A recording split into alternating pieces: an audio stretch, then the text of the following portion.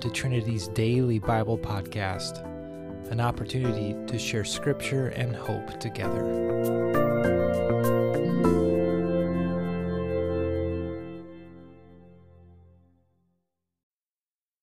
Greetings. My name is Eric Anderson, and along with my wife and 3 kids, we're longtime members of Trinity and live in Orange City. Thank you for listening to the podcast today. A number of years ago, I had the incredible privilege of leading the Northwestern College Residence Life staff on a retreat to the beautiful Boundary Waters in northern Minnesota. Marlon Heverdink was part of this trip, so he'll remember this well. Each day, we'd ask a different person in the group to be the navigation leader, taking the map and compass and plotting out our path for the day. I'd give them the starting point and the ending point, and it was up to them to get us there. When you haven't done this before, it can be difficult and even produce some anxiety. When you look at the map, it seems easy. But once you're up there and are surrounded by incredible amounts of water and islands and shorelines, it's difficult to know just how far the push of one paddle takes you on the map. In addition to the land and water, the map had a couple main features that are helpful in navigating.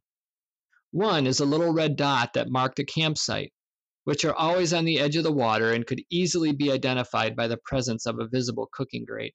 The other was a dotted line marking the portage trail to help us connect one lake to another. On this particular day, our leader inadvertently went too far south on a lake and went around a land jut, and we found ourselves at a dead-end marsh.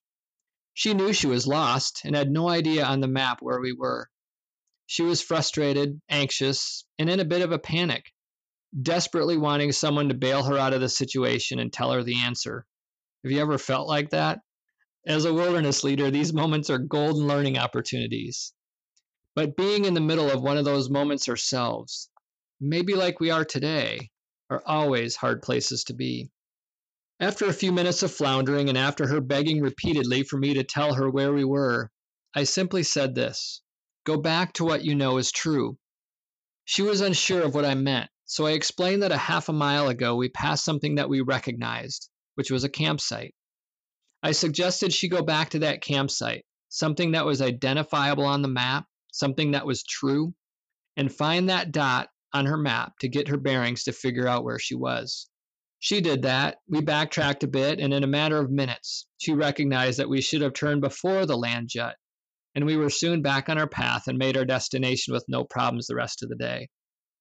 Go back to what you know is true. That line has stayed with all of us on that trip for a long time. And I believe this isn't just a helpful mantra, but a nugget that comes from 2 scripture passages, one of which we just studied. First, Philippians 4:8 says this: finally, brothers and sisters, whatever is true, whatever is noble, whatever is right, whatever is pure, whatever is lovely or admirable, if anything is excellent or praiseworthy, think about such things. The very first phrase says, whatever is true. Do we often just skip past that one? Reading the beginning and ending of that verse again sounds like this: whatever is true, think about such things. When we are lost, confused, feeling anxious or depressed, when we don't know the direction our lives are taking, when we don't know when the coronavirus will end, when we are focusing on negative things, when we keep hearing difficult news stories that may or may not be factual, perhaps we need to simply think about what is true. So I ask today, what is true for you? Truth. You are a gift from God. Psalm 127:3. Truth. God created us and unconditionally loves us. Truth. God is sovereign. Truth. God is present in times of trouble. Truth. God can handle your honesty. Truth. You were created for a purpose. Ephesians 2:10. Truth. God has been faithful to his people in the past and will continue to be in the future. Truth. You have the strength of God within you. My encouragement for you today is to make a list of truths that are the most important for you, and perhaps even tie those with specific passages in the Bible from where they come. Perhaps just list 4 or 5 truths and the references they're based on, and use those truths in moments when anxiety or confusion or fear rises to help you relax and regain peace again. The other passage is another familiar one, John 8:31 and 32, which says this: if you abide in my word, you are my disciples indeed, and you shall know the truth, and the truth shall make you free. There are conditions here that ties us together. If you abide in my word, in other words, spending time in the word, and if you know the truth, in other words, not just reading the word, but thinking about these things so we truly know them, then the truth makes you free. Free from what? I believe not only are we free from sin, but also free from fear, anxiety, and the lies we listen to.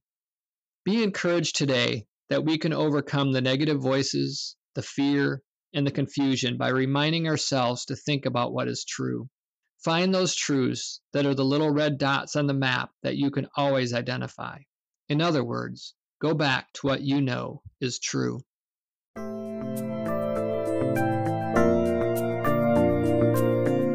Thanks again for joining us today. We hope to see you next time right here on the Trinity Daily Bible Podcast.